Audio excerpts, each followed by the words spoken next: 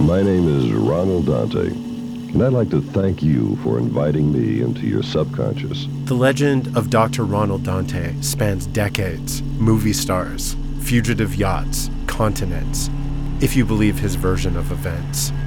But it all started on a stage. Before he was so many other things, Dr. Ronald Dante was a stage hypnotist like no other.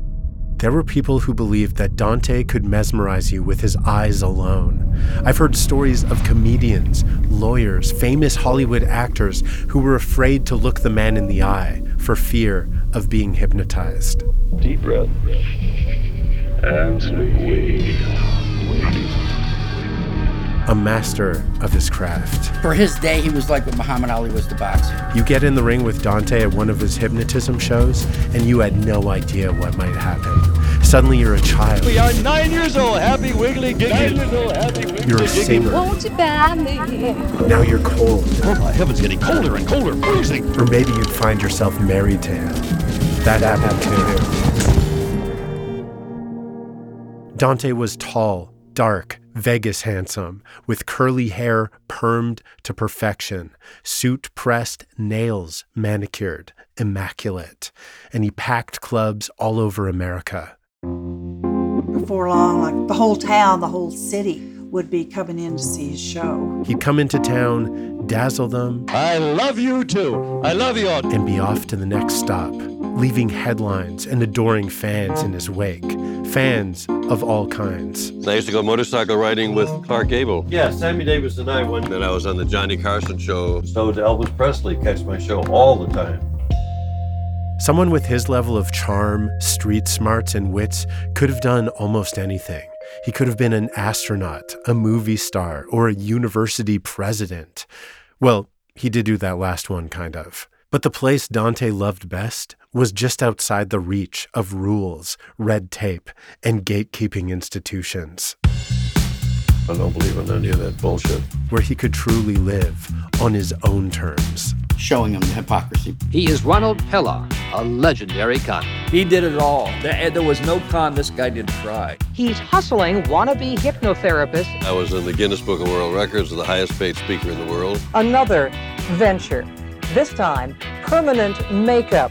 He didn't have the first clue how to be a tattoo artist. No one but Ron could pull that off. Columbia State University. The school promises a bachelor's degree in 27 days. It can be done in 25 days. Columbia State University made millions of dollars. And there were thousands of people using these degrees out in the real world.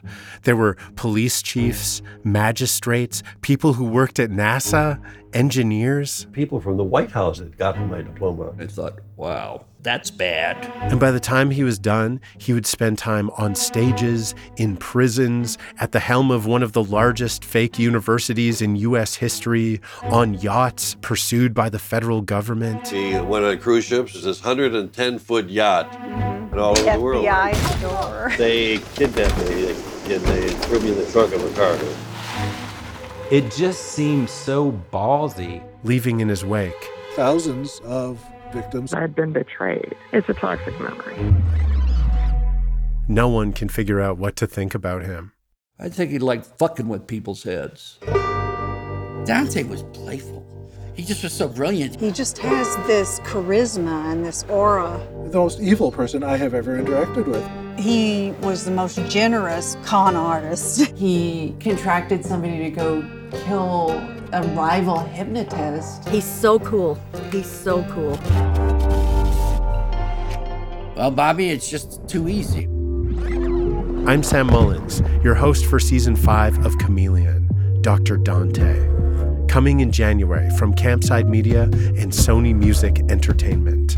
What do you say to the critics that say Dr. Dante is a con artist? I say they're right. Yeah, I was a con man. I was a good con man.